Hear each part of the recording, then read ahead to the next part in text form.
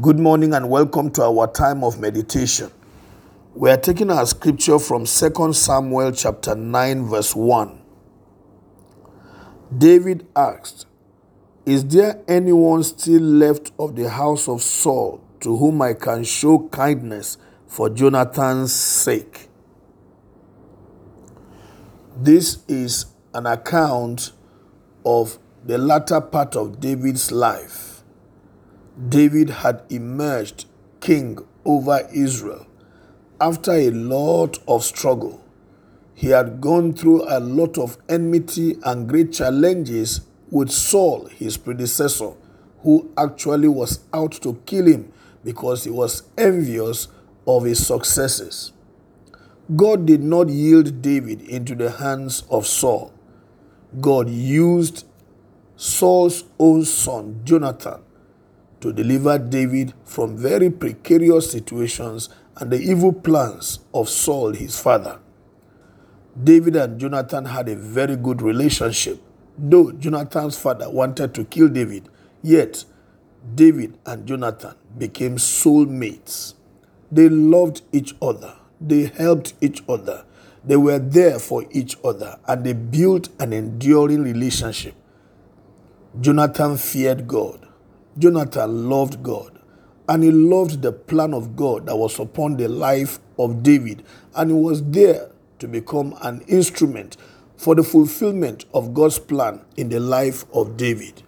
So David loved Jonathan so dearly, such that even when Jonathan had died and David had become king in Israel, David still felt indebted to Jonathan because of the kindness he received from that young man.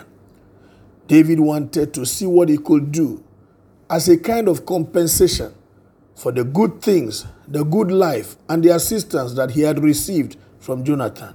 So on this day, David as king asked this question: "Is there no one else in the entire family of Saul to whom I can show kindness for the sake of Jonathan?"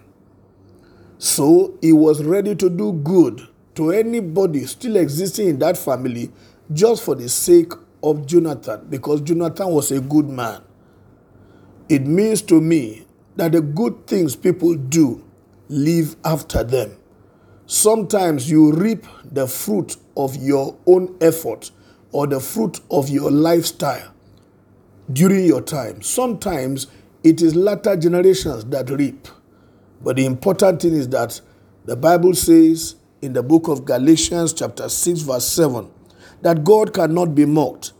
A man reaps whatsoever he sows, whether directly or indirectly.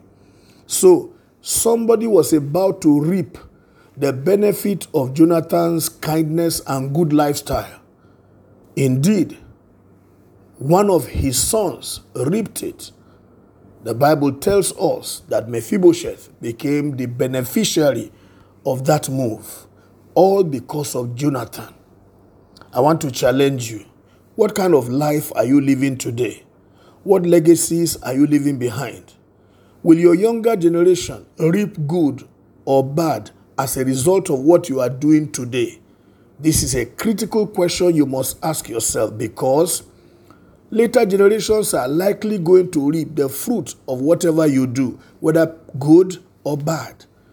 So it is good that someday somebody will be saying, "I want to do good to so and so person's family because of the good things he did in my life and the contributions he made to my well-being." I am praying that at such time, may your younger generation, many generations after you, reap good because you did good.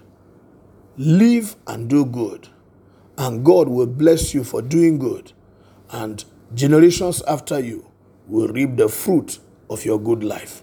God bless you. Have a wonderful day. My name is Amos Kunat, pastor, New Estate Baptist Church, Lagos.